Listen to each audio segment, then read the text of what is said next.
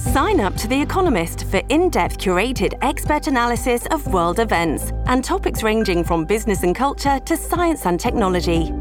You'll get the weekly digital edition, online-only articles, curated newsletters on politics, the markets, science, culture and China, and full access to The Economist Podcast Plus. The Economist is independent journalism for independent thinking. Go to economist.com and get your first month free. Welcome to the New Books Network. And welcome back to New Books in Sociology, a podcast channel on the New Books Network. I'm Nafisa Andrabi, the host of the channel. Today, we'll be talking to Kamran Khan about his new book, Becoming a Citizen, Linguistic Trials and Negotiations in the UK. Kamran is currently a postdoctoral fellow at Universidad Oberta de Catalonia. Kamran, welcome to the show. Thanks for having me on. Kamran, I wonder if you could begin the interview by telling us a bit about yourself, that is, where you were born, where you went to school, how you became interested in citizenship in the UK, and how you landed in Catalonia. Yeah, absolutely. Well, I'm from Birmingham in England, which is the second biggest city in England. And my parents came over from Pakistan, so I'm from a family of immigrants. And even growing up, I saw a lot of issues around immigration, people applying for things, going to our house. And so I always had some sort of interest. It's kind of like fairly detailed kind of knowledge about how, belonging works on a kind of legal basis. From there, I went to university and did languages. And I went into English language teaching after my undergrad. And Birmingham has a lot of migrant communities over a period of time. And, there's projections it may become the first city in Europe that would have an ethnic majority, for example, in the future. And so I used to teach migrants and refugees.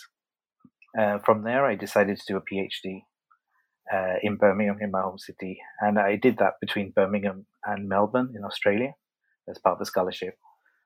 And it was around the issue of citizenship, which was actually an idea from my supervisor at the time, Professor Adrian Blackledge. And that kind of tied a lot of kind of things I had and was interested in from my kind of professional history of teaching migrants, my personal history of being within a community, within a kind of city that's famous for immigration. And so that's how it all kind of started. In terms of Catalonia, so my family's here now, and I'm doing a postdoc. So obviously the book is about the British context, and I'm now working on the Catalan context of how the citizenship test is kind of experienced on an everyday level. Awesome, thank you. I didn't know very much about Birmingham, so that was interesting. What kind of migrant groups are in Birmingham predominantly right now? So I don't know if this is actually true, but this is something they used to say in my community. They say that I think one of the biggest Pakistani communities outside of Pakistan is in Birmingham. Oh, wow. So there's that. But I think, historically there's been Jewish communities coming over, and kind of just before us was kind of the Irish community. So a lot of, so I went to a school where most kids were children of immigrants. So most of the white children in the school were actually Irish immigrants.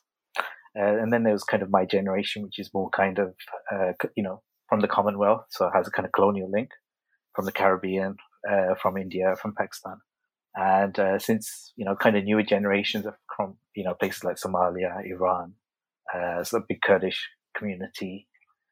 That's probably how it is. I mean, it's a lot more diverse. There's kind of more migrant communities now, setting up. And actually, one of the things is there's a famous sociological book by John Rex. I think it's Race, Community and Conflict. And actually, that was based in Birmingham. So that kind of gives you a flavor for the city. Nice. Yeah, that actually sort of leads into something I wanted to, your book is covering some really interesting history of British citizenship. And you touched on this a little bit, that folks are migrating in, and there's a little bit, the colonial link and how the Commonwealth is shaping some of these discourses around British citizenship. So I wondered if you wanted to share a little bit about that history that you cover in the beginning of your book. Yeah, so the kind of idea of a national citizenship really kind of takes shape in 1981 with the British Nationality Act, which is quite unusual given, kind of long institutional histories that kind of there are in the UK. But traditionally, until then, it'd been this kind of idea of being a Commonwealth subject. And kind of post-war, there was this kind of idea of trying to keep Commonwealth countries, somehow together. And because obviously a lot of countries were becoming independent, and so they had this idea of Commonwealth subjects. But actually, what it ended up doing was there was kind of a lot more migration to the UK because there was subjecthood from the kind of metropole. And over time, there would be these kind of different legislations which would make immigration more restricted. And eventually they got to the point in 1981 where national citizenship kind of became a way of cutting away from that kind of colonial link and focusing really on the national subjecthood. So it started in 1981, and there was actually a kind of language requirement within it. But actually it was rarely used in reality. And it was kind of assumed you spoke English unless you showed you couldn't. That's what I found just from conversations I had.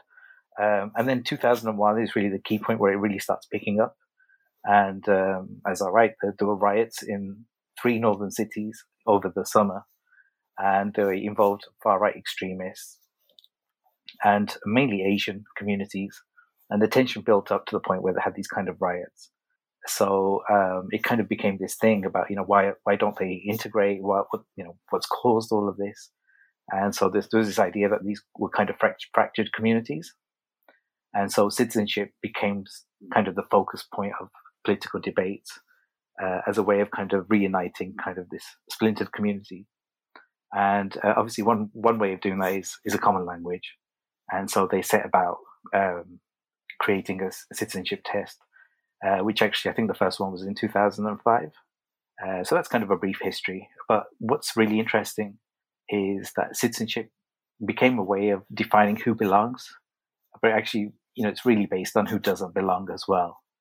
And I think that, that kind of carries over into, the way the citizenship test is then functioning within this kind of legislation. Yeah, this is so my parents are also from Pakistan, but they migrated over to the US. And I just watched The Crown with them, so I basically know all of British history now. Okay. And they I just remember this one line from it where I think the Queen says, we are all one big imperial family. Yeah. And I had a very different reaction to watching that show than my parents did. And I was like, you are such colonial subjects right now watching this, show. And they were so immersed in it. And being second generation, I had a very different response. But so there's this shift from sort of seeing this broad imperial family to like as the sort of imperial strength of Britain is decreasing, having to shift more to this sort of nationhood focus. Yeah, that's right. Okay. And before that, what was, so how did, you're saying, so language was sort of one aspect of citizenship. Did they evolve together in that region, or have there been sort of other times when different aspects of citizenship are more or less salient? Or, how did it become that language became such a critical point of the conversation around citizenship and nationhood and belonging? Yeah, so I mean, there's been different ways really that immigration has kind of played out. There was kind of really racist discourse. I mean, as in explicitly racist, using the N-word, for example, in the 60s as part of political campaigns. But obviously, what's different with kind of the Commonwealth kind of immigration is a lot of them would have. I mean, I guess it's the same for your family. Would have had a decent knowledge of English before they came, right? But I think what they've been able to do since 2001 is really make language a kind of way of differentiating and some sort of kind of symbolic aspect as well of showing you want to belong. And also, let's not forget as well, English is a really good way in terms of the language of looking at the way colonialism plays out. So, historically, English has been one of the things that's been used to expand borders from the UK through the Commonwealth, through the British Empire. So, what's interesting here then is, it was English, of educating people in English in distant countries was a way of expanding the borders. But when it came to withdrawing from all of that and actually starting to make very explicit who belongs, English became a way of kind of excluding as well, and kind of really kind of shutting the door almost, for certain people. Obviously, it doesn't. You can still pass the test, but it's a pretty good indicator of the way in which the kind of borders have kind of expanded and then contracted again. Right. Yeah, it's making me think of. I mean, I spent a couple of years living in Pakistan when I was in elementary school, and we've gone back and forth a lot. And I was always fascinated with people speaking English in British accents and trying to replicate the British accent. Which, when I got older, I was like, okay, got it. Internalized colonialism. Yeah. And the other is just, I remember having this conversation with my dad, who was saying, overnight when the British, changed, took away basically Punjabi and these national languages that were spoken by the populace, and made sort of English and Urdu these dominant languages that were spoken in the modes of education and the modes of communication. They essentially rendered the country illiterate unless you were sort of speaking the language of the colonial power. And I think about that a lot now when there's in these different countries, when we're seeing what language education is happening in, what languages are prioritized in the workforce, what languages are prioritized in schooling and higher education. And yeah, actually, and adding a kind of social linguistic perspective on that. Often beliefs around languages, transfer to the populations of those speakers as well. So if there's prestige with certain languages, that's kind of passed over to that population as well. So my point is that often the beliefs we have about speakers and non-speakers, in terms of what the beliefs about their languages, is pretty much what we think of that group as a kind of people as well. So there is a kind of deep, even within that, there's a kind of deeper resonance of kind of imposing English on that. Yeah.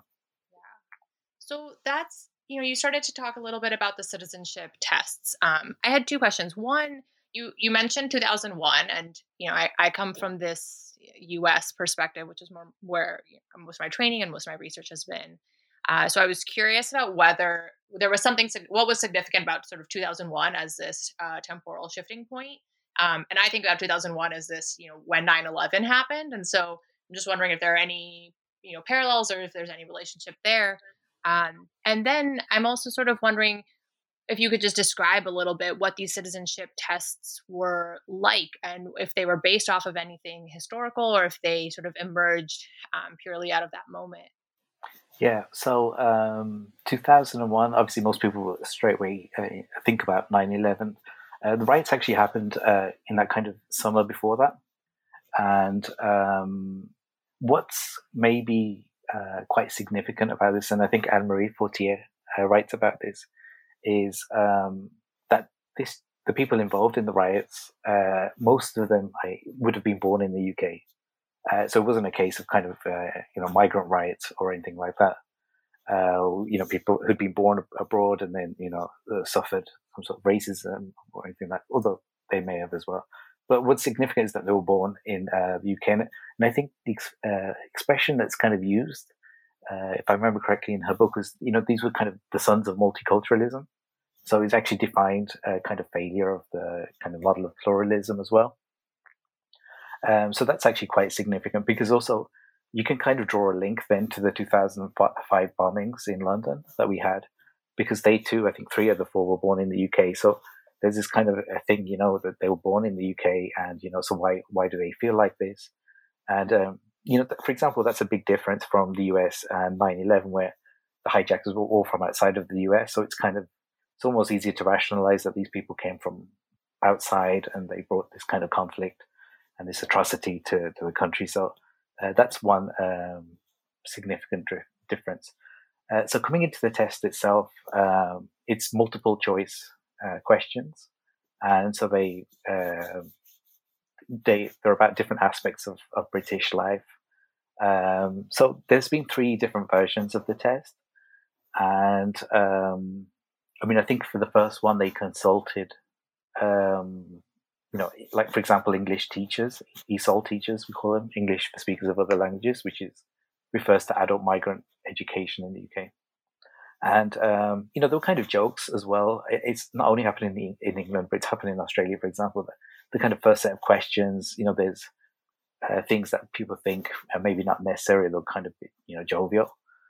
And then some questions in the second version, it's more towards kind of helping people to with different services and accessing help.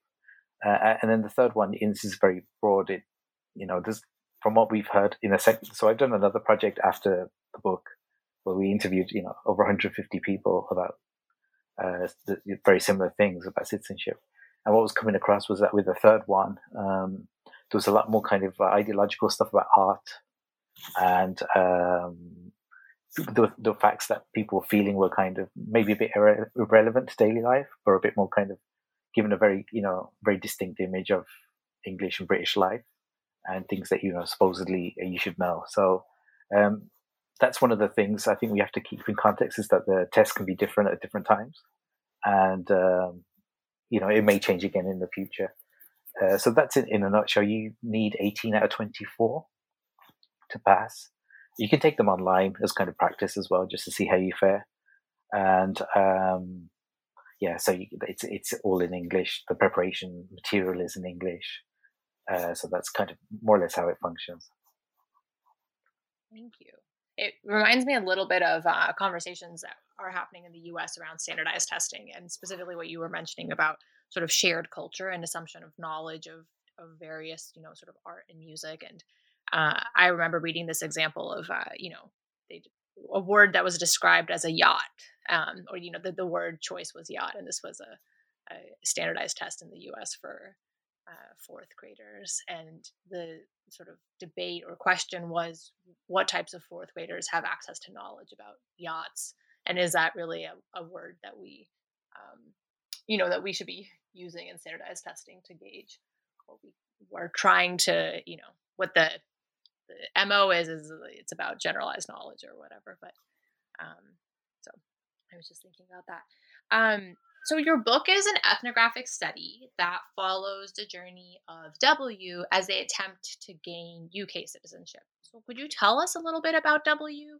How did you meet them? And how did you decide that this was the story as you were starting this research? And if you want to describe a little bit about what the process was of starting this book project, or the research for this book project, and how you sort of came into the sort of narrative that you ended up choosing. Yeah, sure. So, as I said, originally the idea was actually devised by my supervisor at the time, which was generally to spend time with the class and see, how they do citizenship classes at the time. And, there's different ways that can be implemented. It can be implemented within a college. So college for us in this context means kind of adult education, not necessarily university. So so the idea originally was to spend time with the class. And the one thing I should make clear here then is that it's in my neighborhood, and this is where I've grown up, and it's where my family is, and it's mainly Muslim area. I don't know what the statistics are now off the top of my head, but I mean it's very distinctly Muslim. And for example, the college I went to, I knew people there. I was able to walk home. It was a short walk home. So it's very, very kind of familiar surroundings. Within that, then the idea was always the class knew that I'd be coming in and maybe focus on particular people and then their kind of journey. And I got to know W, and the first thing, he was really smart, very, very sharp. And the whole class was really nice, the kind of typical atmosphere that I experienced as a teacher. And we talked, and he said, I can show you, things, my community and how things work. So that was quite interesting already, because he's Yemeni, and we live in the same neighborhood, and so there was this whole world. Even though we shared religion, for example, similar backgrounds, both males and as I said, both Muslim. But then he showed me all these things which I'd never really encountered before, because I stick with mainly Pakistani people in my neighborhood, and he sticks mainly with Yemenis, which is not unusual. So that's how we got to know each other. And as time went on, I think what was becoming clear was actually the stuff going on outside the classroom was really interesting. And what working with him did was kind of bring everything for me together from my teaching background and as just someone who has grown up in that same neighborhood. It kind of, by moving from the classroom to outside, I was able to kind of bring everything together. And so so I think the point where it started clicking for me, that really he might be better almost at kind of guiding me through this, and was when he described how he passed the test, which we can come on to shortly. But when he described, the actual thinking that went on, it's very different from what goes on in the classroom in the way he handled it. And I thought at that point, there's a really interesting journey here, and we got on well as well. And so we'd meet quite often. We did other things together. For example, he took me to Friday prayers where he goes, which is somewhere where I've never been. And so that was like a different experience for me. And, I got to do all these different things within different places over a period of time. And at the end of it, he gets his citizenship. Yeah. So that's kind of how it works. So it's a bit of trust, really, of having some flexibility about not being tied down to very dogmatically following what you want, but still having the spirit of what I was looking for at the beginning of, how do people become citizens? But it became really clear that this was a really interesting way. It was giving me insights that I hadn't thought about before. So that's how it kind of shifted. Yeah. So how hard is it to pass this test, or how hard was it for W to pass this test, and how did he prepare for it, both within the classroom and outside of the classroom? What was that journey like a little bit? Yeah, so the test obviously depends on your level of education, literacy as well, even in the first language, is quite a big issue. So one of the things he told me was, with a lot of the Yemeni people he knew, they had maybe low levels of education in Yemen, for example. But he was quite different. He was very much oriented towards education. He wanted to go to university in the past. And he came to the UK in the end. So really the best way to explain it is to put you in their shoes, that you've got this quite dense preparation book, which has got all these different facts and narratives about history and all these different aspects of British life. So you've got this in English, and if you imagine, let's say your own level of English isn't that great, and you've got to figure out a way of understanding this book and then going to the test and then dealing with that in English through its multiple choice test. So that's kind of the problem you have. Then there's other factors that he, for example, he works in the daytime and he goes to classes in the evening. So already, this kind of reduced the amount of time that he has to prepare for the test. And then obviously, you've got other things on top of that, family life or, your own personal things going on. So then the question is, how do you work around it? And one of the things he did was, he worked really hard. He started going through it and translating a lot of it into Arabic, and then kind of working with it bilingually between English and Arabic, of like trying to make sense of this all, and then practicing the questions. And eventually, he got through it, and then he passed. And he told me he was kind of the first one within his, kind of immediate networks to get through it. So, that takes a lot of work, to sit, and he was doing it by hand as well. He showed me the books, translating, and then, maybe highlighting really keywords that he would need that were appearing in the questions, for example. And so that's how he got through it. And then what he did from then was, he would help other people who maybe had lower levels of English, maybe lower levels of education, even in Yemen. and help them to get through the test as well. So they would learn like again in Arabic. So they basically prepare for the British citizenship test, which is in English, in Arabic almost. And so that has all implications as well for, the kind of deeper aspects of it, which again, we can come on to. But yeah, so only, figured out a way for himself to do it, but then he was helping other people to get through it as well. So yeah, that's pretty much how it works. Almost entirely multilingually. Was that pretty common to see this sort of community-driven, collective studying and, kind of what W ended up doing, which is essentially mentoring people or guiding people through studying for this test? Did people rely on other community members a lot to get through that? In this study, I mean, I'm really focused on him. I did interview someone who was an English teacher, and she would help people within the kind of Chinese community in Birmingham.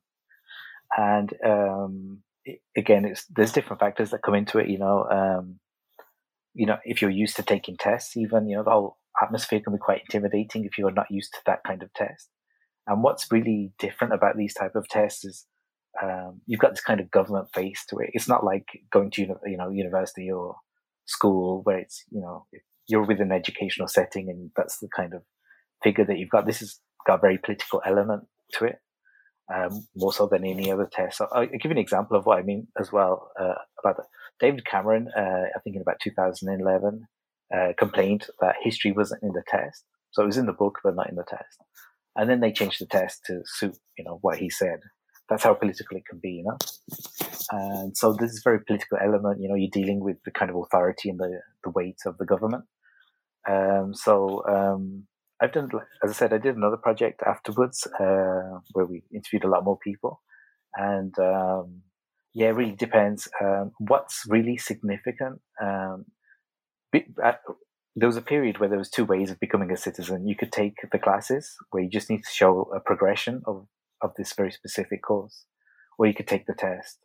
And then in, I think, 2013, they took away the progression route, so you could only pass taking the test.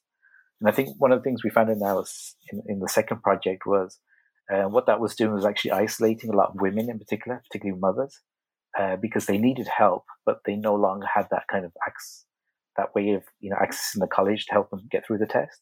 So then they were either relying on themselves or trying to find someone within the community to help them. So it's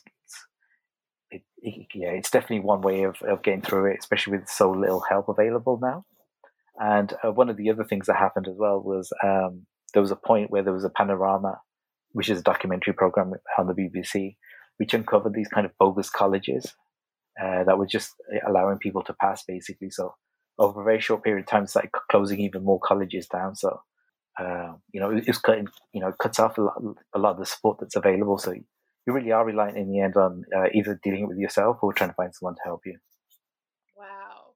Yeah, that accessibility issue that you're bringing up in terms of mothers and various family situations that individuals have, and the lack of support structure seems really big.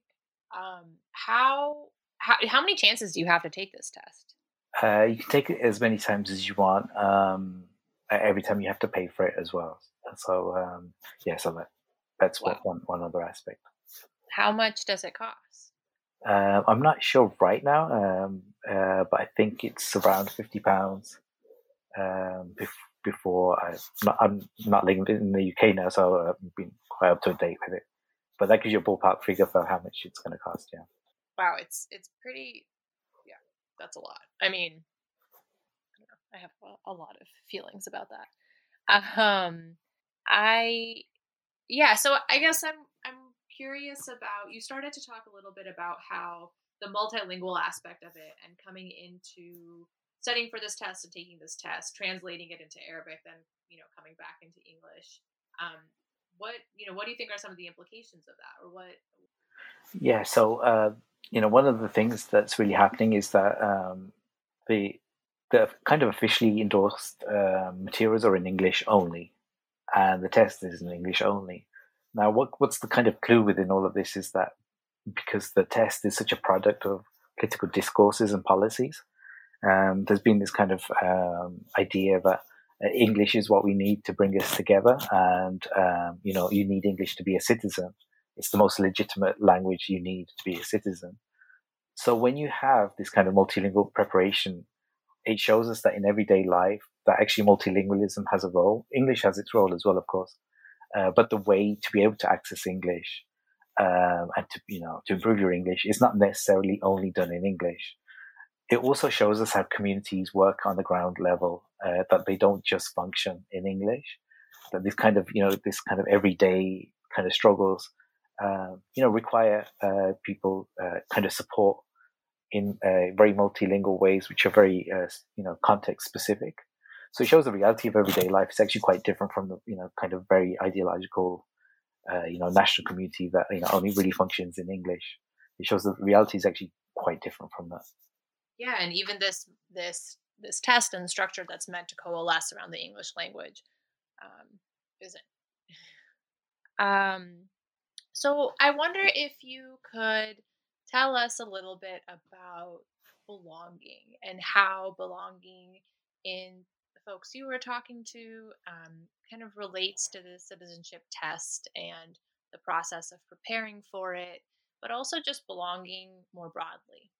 Sure. One of the things it's supposed to do really is make people feel like they belong. They're part of the national community. So really the question then is that something you can force out of people, through a test? Now, one of the things that comes across quite often within the two projects that I've done on it is people often compare the test to passing the driving test, the theory test, I should say.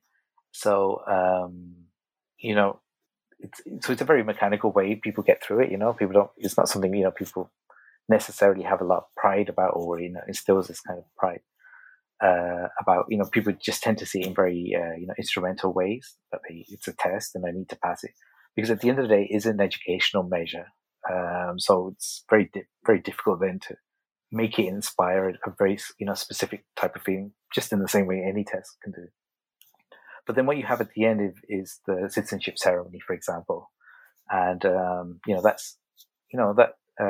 that's supposed to create this kind of sense of pride. And I observed a few ceremonies, not just the one that of W's, but I saw a few as kind of preparation, and I've been to quite a lot since as well. And at that time, you've got the kind of whole ambience of it all, and at that point, people really deal with it in very different ways. Some are really proud. Some bring their families and wear their best clothes. For some, it's another day. For some, it's just, an admin thing. We found in our second project that most people, what they really want is the passport, at the end of it. And that's not necessarily in some sort of, ulterior motive. It's that the passport is materiality, that you're going to be here and you have something with your name that tells you you're British.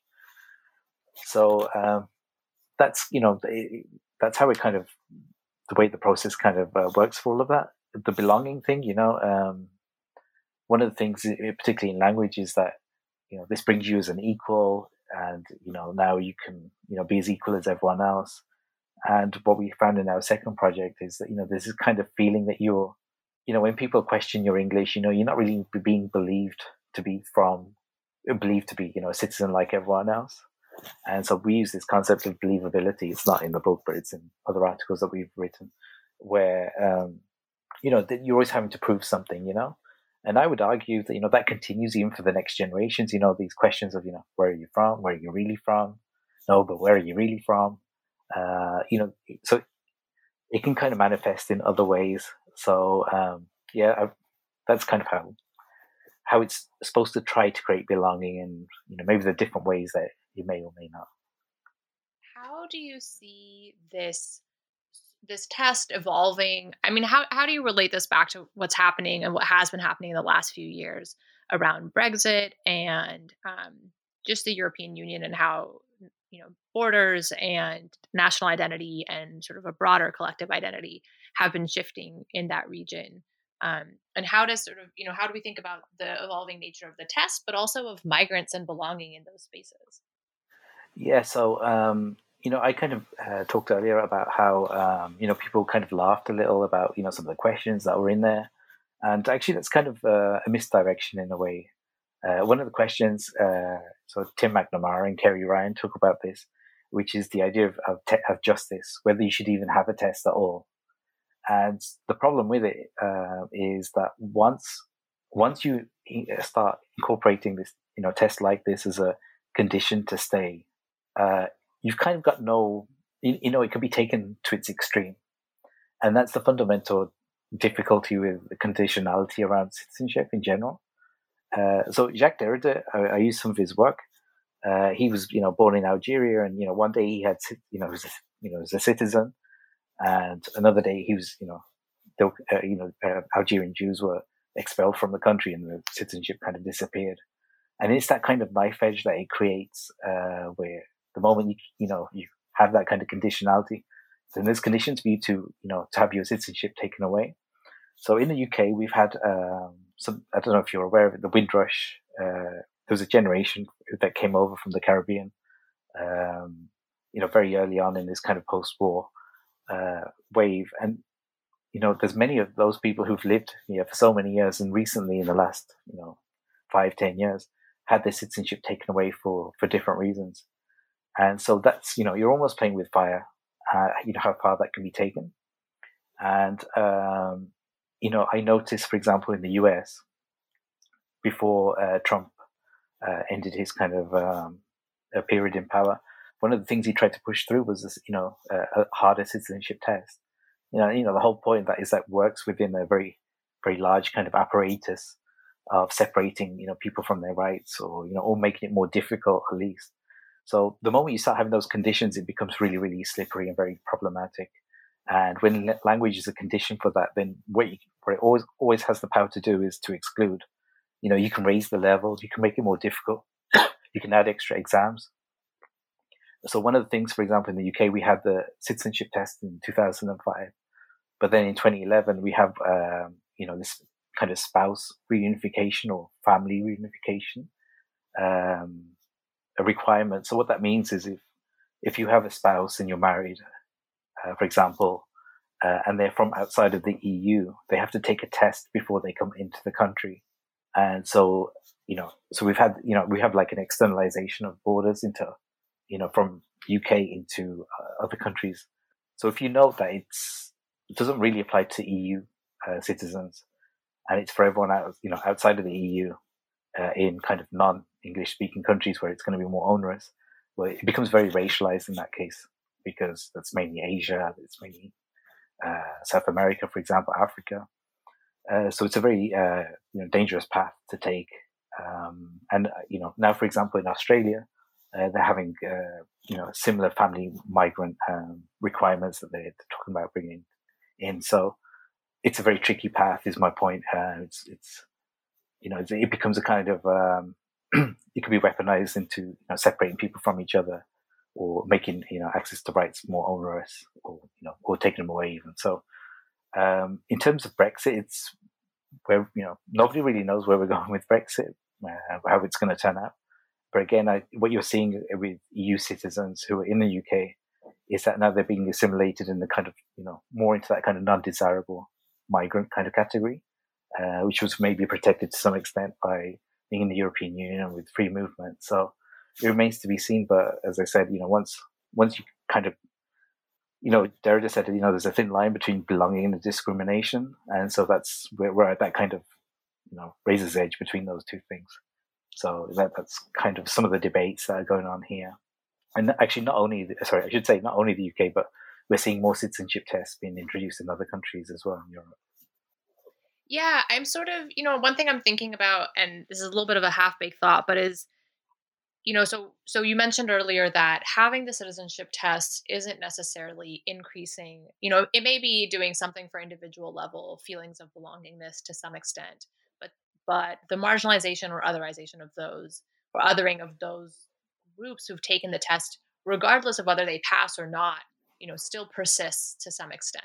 And you're saying it persists to some extent across generations, right? So even having that citizenship doesn't necessarily protect you from that othering. And so, in terms of both these assimilationist perspectives and just who benefits from the the inclusion of these tests, I don't know. I'm wondering if you have sort of thoughts on, who are these tests serving, and what types of values or ideologies are they maintaining or reifying?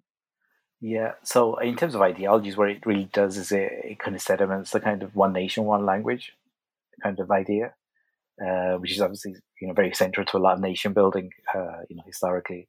So it really kind of puts that into play. One of the things with citizenship tests as well, in terms of the content, is it's kind of a weird genre because on the one hand, it has all these useful things about accessing services. It's one of the few places where you really get to see a kind of national narrative in one place, in one book, being played out, what the nation really thinks about itself. So it kind of helps kind of perpetuate some of the images a country has of itself. I think what it does as well, I mean, it's one of these things, it promises equality, but kind of reifies, who belongs and who doesn't in order to achieve that equality.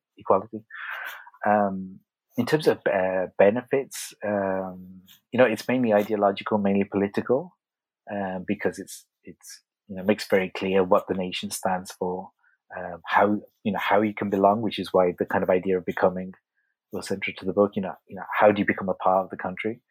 And so I split it up into different dimensions to this. So you've got kind of a technical level to this, which is what you're saying is that there's a very specific level that you need to have your English at to be a citizen. So that's one thing, So then that opens up questions. If your level's below, can you really be a part of the country? Well, obviously we know they can, but that's where it's kind of insinuating. So there's the technical level, there's the ideological level, which is as what I've just explained. But then there's this kind of symbolic level as well, that governments and maybe people because of the political discourses, they want to see that you're trying to be a part of the country, that you're willing to go through this process, that you're willing to spend quite high sums of money to do so. That shows that I want to be a part of this country. And for example, you mentioned about just repeating about generations, but also you have to remember as well, kind of second project is that sometimes you can have varied citizenship statuses within the same family even. And so that has implications for the family, even when they're traveling, taking up different queues and then trying to meet up at the end, different levels of, precarity in terms of, what's going to happen in the future. So there's different levels it plays out on.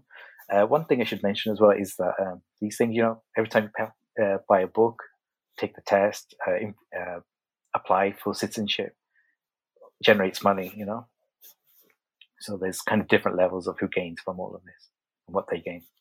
Yeah, thank you for that. I'm thinking a little bit about those different generational, different statuses within the same family. We see that a lot here in the U.S. as well, and it'd be interesting to think about families where different people are or aren't passing, or families where the whole family is fixated on passing these tests. And yeah, I don't know, just another obstacle into having sort of access into communities and access into belonging. Yeah. Just one point on that. Yeah. When we did our kind of the second project, the larger scale project, we had this very specific question, which was, a lot of the people have what we have indefinite leave to remain, which is maybe what you would consider to be permanent residency in other countries, but it's not being a citizen. It just means you can stay in the country for the rest of your life. So we had this very specific question about why would you, if you can stay in the country, why would you then go on to become a citizen? And one of the most common answers was in case something happens in the future, in case the price goes up, in case they change the laws. I want to get my citizenship now in my hands already. So there's this kind of, forecasting that goes on as well, trying to mitigate, potential kind of threats. And with the kind of rise of, very kind of xenophobic and racist discourses, you could see why they would do that, Right, the security of the citizenship. But then, as you've pointed out, right, there's this precarity of the citizenship too, where individuals can be stripped of it at any time. Yeah, depending, yeah. So that applies to certain groups, but I guess in the end, the citizenship is about as safe as you can get, right? So, it's difficult, No, this has been really interesting. I was wondering if you wanted to talk a little bit about what this either this larger project, and then also what it's been like to try to expand this project to the Spanish context, which has a Yes. pretty different colonial history. Yeah, of course. Yeah, so we did this second project at the University of Leicester, where so I focused very much on this very tight, case study, basically ethnographic case study in this context with the book. Then we moved on to looking at two different cities, London and Leicester. Leicester's quite similar to Birmingham in terms of very multicultural, history of immigration, and obviously London is quite cosmopolitan. And then we spread that across, about, as I said, over 150 people interviewed in the end, and just seeing what some of the themes that came up were. And the reports are available online for that. But it gives an idea to see different gender, with way gender plays a role. We focused also within the second study. We did half of it more or less, very generally, and then we focused on very specific communities with that, based on some metrics we used within the first half. So we focused, I think, in London on the Chinese community, Latin American, which is growing really fast, and Bangladeshi. And then in Leicester, we focused on the Polish and Indian community. Indians kind of like the big community within Leicester. So, they all had their kind of very specific, issues going on. And now I'm in Spain, which has a very different context. So in Spain, there's obviously the main language is in Spanish, but then you've got these autonomous regions that have their own languages, like Basque, Galician, and where I live in Catalonia, which is Catalan. And what's unusual about the Spanish context is that the test is really new, but it can only be taken in Spanish, even though there's more than one language available. And so it gives a very clear, idea of what a citizen should be doing. Now, where I live, most people speak Catalan. If you want to work, so obviously I'm part of the kind of immigrant area here because I am one myself. Most people use Catalan in their daily life, but when it comes to the test, it's only in Spanish. So I'm kind of examining kind of the politics around all of that and what it means for, people. Some people, for example, have arrived in Spain, in Catalonia, kind of youngish age and done their education in Catalan. And what it means for them, for example, where they don't really need Spanish, but they kind of have to go through the Spanish test itself. So again, it perpetuates a lot of self-images about Spain. One of the interesting things, even when you go through the material, for example, is the history section starts in 1492, which is obviously the year of the Reconquista, and the history section starts with kind of the development of the Spanish language. So it kind of gives a very clear, global image of Spain, and also within the national context that Spain and kind of Christianity in Spanish are really, really central to it. Wow. Okay, so I have a couple of questions. First, I would love to hear some of the differences or themes that came up across the Chinese, Bangladeshi, Latin American groups, or Polish, Indian. Because those are. I'm just curious about what some of the bigger differences or similarities were across those groups. Yeah, well, I mean, the kind of main differences, just as a kind of central starting point, was kind of how long they'd been established. So the Indian and Chinese, for example, were fairly well established, and they would have their own issues. So in India, the Indian community was a lot of things about spouse reunification, for example, was one. Bringing getting the family unit together. With the Chinese, it was this kind of feeling that quite often they're considered a very silent community, not really spoken about. And they also told us about the kind of racism that they'd experienced. Bangladeshi as well. I remember the Bangladeshi was very politically mobile. They mobilized in really effective ways to establish the kind of stronghold within London. The one I found really most fascinating was actually the Latin American communities, and obviously within that is obviously lots of people from different countries. That was kind of the way we had to kind of wrap it up. But also because there's been this challenge in London at the time anyway, before was to be considered an ethnic minority within the different, in terms of like equal opportunities, for example, and these different things. So they're really fighting for that at the time. So it was really interesting to see this kind of really kind of dynamic community growing. It was so diverse and kind of finding its way in London. So I think most of the people I actually spoke to were from Colombia, and it's I didn't realize, for example, even how much it was growing. So it was really fascinating in that respect. And that's some of the things that came up. The language was obviously quite a big thing, and there was this kind of real big distinction between kind of long established members who really didn't, particularly with women, really finding ways to help each other. So those kind of very generally, we've got a report on it that goes into it in more detail, but that gives you an idea of some of the dynamics. Yeah, thank you. That makes a lot of sense, right? That the longer you've been there, the more community support you have, or the more the community knows what you need to do in order to study for the test and pass the test, and support one another in order to get that access. So yeah. I had another question, which was, so you're in Catalonia. So what language are your children's learning and speaking? Yeah. So they speak mainly in Catalan.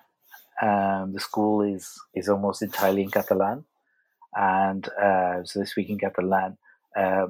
But I speak in English with them, and so I've taken on the role of the immigrant dad who doesn't really, embarrasses my children by not speaking their language well. That they speak in front of their friends from school, and so I get to experience kind of what my parents must have gone through with us. So, but obviously in England, so it's their main languages. They I think they mix it up with Spanish, and they can understand it fine. But particularly where we live as well, there's a very high concentration of Catalan speakers. So it's, for example, where we live, it has double the percentage of Catalan speakers compared to Barcelona. Because Barcelona is quite cosmopolitan, and there's a lot more kind of international communities there. So we're in kind of hardcore Catalonia, So so that's how it kind of plays out. Is the citizenship test in Spain, is it similar to the test in the UK, or how does it differ? Yeah, pretty similar. It's a multiple choice. I think the level is slightly lower than the UK. But what they have here is a separate test about language. So actually, in reality, I should have made it clear that the test actually in England, for example, tests two things. It tests your knowledge of life in the UK, and it tests your language at this, this level, wherever it's going to be. So in England, they put those two things that it's measuring into one test, and in Spain, they kind of split it up almost into two. So you have a multiple choice test about knowledge and culture and things like that, and then you got a separate kind of writing, reading, speaking, listening test in Spanish. So that actually has its own issues as well, because it's basically like a generic language test. And one of the issues that comes up when you do that was that I'm not saying necessarily this one, but just as an example, that the test developers didn't necessarily design it with that context in mind for immigrants. It may have been just for international students, for example. I think that test is kind of it's called the DELE, which is kind of widely used in the Spanish-speaking world. So there's kind of issues about that. I think Glenn Fulcher talks about how it's kind of test misuse, because it wasn't designed for immigrants in mind, and now you're using it for quite significant things in someone's life. So that's basically because those are some of the kind of issues that I'm trying to look into at the moment. So has using the test in Spain, I can't remember when you said that it started, but before and after, has there been a notable difference in what the I don't know. I mean, is it purely symbolic, or is the exclusion rates of migrants who aren't getting access to citizenship, is that increasing, or what are some of the consequences of enacting this test? Yeah, I did try to get some of the figures, and they weren't forthcoming about, for example, failure rates and things like that. The test is still fairly new. I think in 2016 it started, so it takes a while for people to apply and go through the whole process. So it's kind of hard to tell at the moment.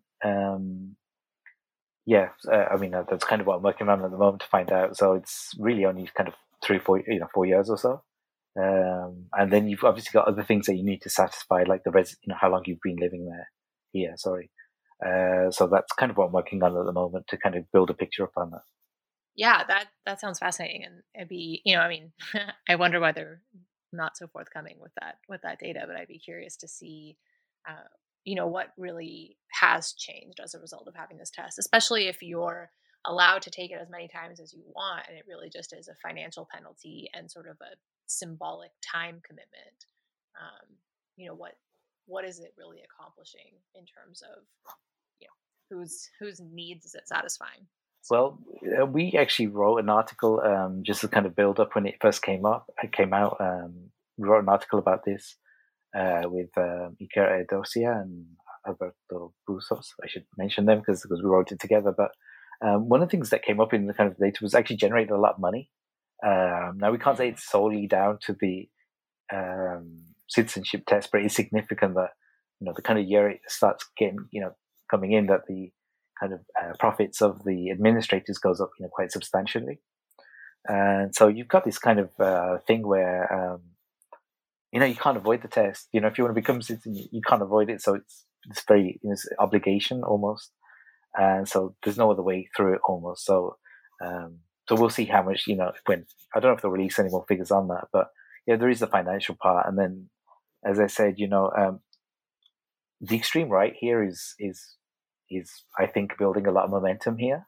And, you don't want to see what would happen if a test like this, gets to be in their hands, So that's always, what I said before about the danger of this kind of conditionality and these kind of obstacles that they created. If you take it to its extreme, how bad can it get? So, yeah, I mean, we'll see what happens politically here, but for sure, Vox, which is the far right party, is definitely making inroads. There's no doubt about that. So it also shows, as I said before, that the kind of tight links between politics and tests.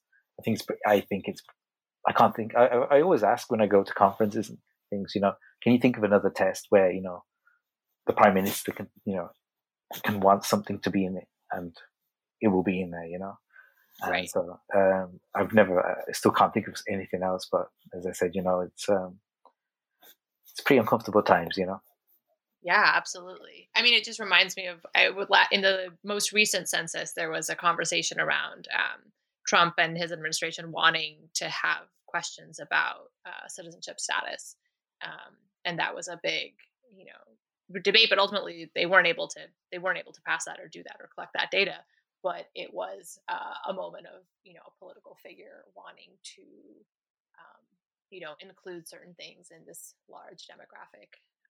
I mean, I know the census is much different than citizenship tests, but that was also a big conversation over here. But there is a point there about, the first time they knock on the door, you might get away with it. The second time, when they keep knocking at the door with that kind of power, you wonder whether eventually the door is going to break, Oh, and I think we're waiting for our door to break exactly. here. And that's always the point with, when things like this become part of like a wider political apparatus is, the first time you may hear about it might sound, completely ludicrous, but the more it gets normalized, people start accepting it, and it doesn't seem as far-fetched anymore. So I know in Denmark they're thinking about, I don't know how serious they are, but they were thinking about having some sort of test there, and it looked pretty bleak. Some of the things they were kind of talking about. I mean, I'd have to check it again, but I mean, yeah, it's like I said, the first time it always looks a bit strange, when you've never had a test and you want to introduce one, but there comes a point where people start sometimes thinking, all they have to do is do a test, and you don't know where it's going to lead you. So, Right. I mean, in some ways, it just makes me wonder if the ultimate point really is to, push communities increasingly towards a more ethno-nationalist state where we don't have one, or is that the direction that all of these nation states are moving towards? That we had this, extended experiment where we, tried to have other processes in place, and now are we seeing this bigger shift towards, and are these citizenship tests one step towards, really defining a more clear ethno-nationalist state? So that's something I don't know, I wonder about. Yeah, well, like I said, I mean, in the UK context, the test, it kind of comes out of this 2001 from 2001 2005, where there's this kind of repeated attempt to show that multiculturalism has failed, and you can kind of draw a line between that and then the point we get to with Brexit and everything where we are now, where they don't even want to be a part of Europe, becomes very very very insular, even more insular, and it's a pretty sensitive barometer to see the kind of national temperature at the time. So yeah, I mean, it kind of, all the kind of pieces of fit eventually, when you look at the wider picture. Yeah. I guess we'll have to wait and see and come back together in a few years to see what where these tests have gone to, and whether whether we're seeing them sort of in every space, and how they're becoming progressively more exclusionary. Yeah. But just one point there as well is it's one of the things we found as well in the second project is that it's not only the test, and then it's not only the externalization, for example, the border kind of spouse reunification, but then you get all these kind of micro trials with all of that. So one of the examples in the book, for example, is within the ceremony where they it depends on the ceremony you go to, but there's a possibility where they can watch your lips to make sure you're saying the oath properly. And so yeah, I mean, you got the test, but then you got all these kind of micro, this continual kind of assessments, and anytime you've got an assessment, there's always a threat you're not going to make it. And that's the way testing works, right? So when you kind of implement that even into the very fine details of someone's life, even though most people are going to get through, but it's the threat, it's always going to be there. Yeah, and I think I sort of sarcastically wanted to say that's just what immigrant populations need, is they need one more daily stressor in their lives to make sure that exactly. Yeah. Well, Kamran, this has been such a lovely conversation, and I'm really glad I got to read this book, and I'm really glad I got to talk to you about these citizenship tests, which I'm now going to go look up Denmark's test and think I'm looking forward to sort of seeing how this continues and reading about your project in Spain as it develops. So thank you for coming on here and joining us today and telling us about becoming a citizen. Thanks for having me on.